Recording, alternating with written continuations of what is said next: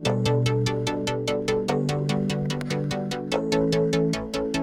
listening to the Set Life podcast with Reed Petro, the only weekday show dedicated to news, tech, tips, and techniques on all things cinematography.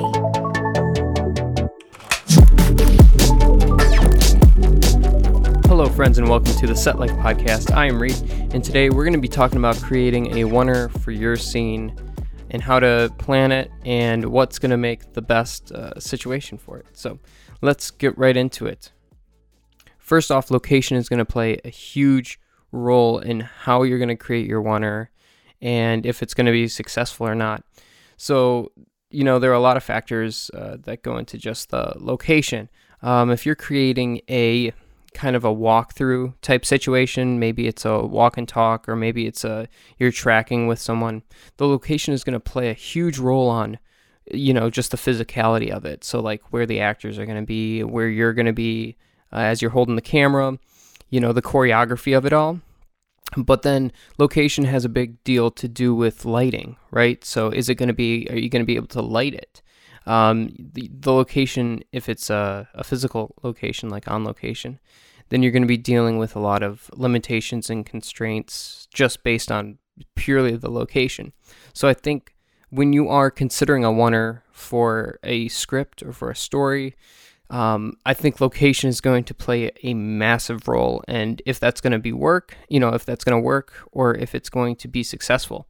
So next thing is, I kind of talked about in locations, but usually you're going to want like some sort of 360 lighting area, some area lighting. This means that you're not just lighting for the specific shot that you've got, right? It's you're lighting more of an area and letting the actors and the camera kind of go through that area. And also, if it's a oner, depending on how complex it is and how much movement you have, you could be covering a fair amount of space, physically.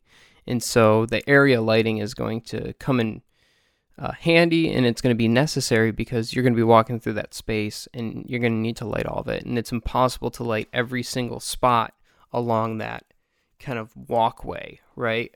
Or the choreography, so to speak. Third thing is that you're going to want to rehearse and practice. I've heard from a lot of directors that maybe we're running short on time and they want to do a oner for this scene. Or, maybe to save time for this could be a oner. And, depending on how complex it is, right? If somebody's walking, if there's a lot of action, choreography, the planning and rehearsing to get a oner correct is going to take just as much time as maybe you would traditionally covering it with different angles, right? Because there's a lot going on, especially with, if it's a long take, if it's a long scene, and you got a lot of movement, there's a lot of room for error. So having in the schedule plenty of time for rehearsal and practice is just going to make the oner either succeed or not succeed, right? If you're running out of time and you have to just go with the best take that you have, but it could be better, then it's going to show on screen.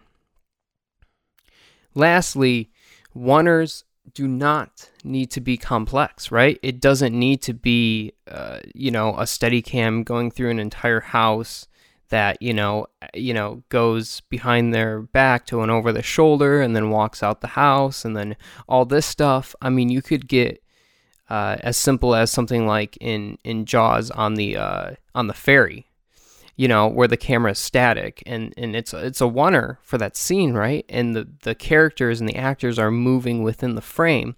The frame's not really changing though. And so that's a good example of a oner that is not as complex, but it still keeps a very dynamic feel to the scene, right? It doesn't feel static. It feels dynamic, but it's just not as complex. And so I think, if you're going to make some really nice oners, then don't overcomplicate it for maybe the sake of, an overcomplicated shot, right? To show off or or just call attention to the shot itself. So those are my tips on creating a great oner for your scene. I hope that this was helpful, maybe a tidbit, maybe it was inspirational in some way, I hope. If you did enjoy it, giving a like or review and a share on whatever platform you listen to this, that would be amazing. And I hope you stay safe and healthy, and I will talk to you in the next episode. Thanks for listening. Have questions? Email the setlifepodcast@gmail.com. If you enjoyed the show, please rate, review, and subscribe wherever you get this podcast.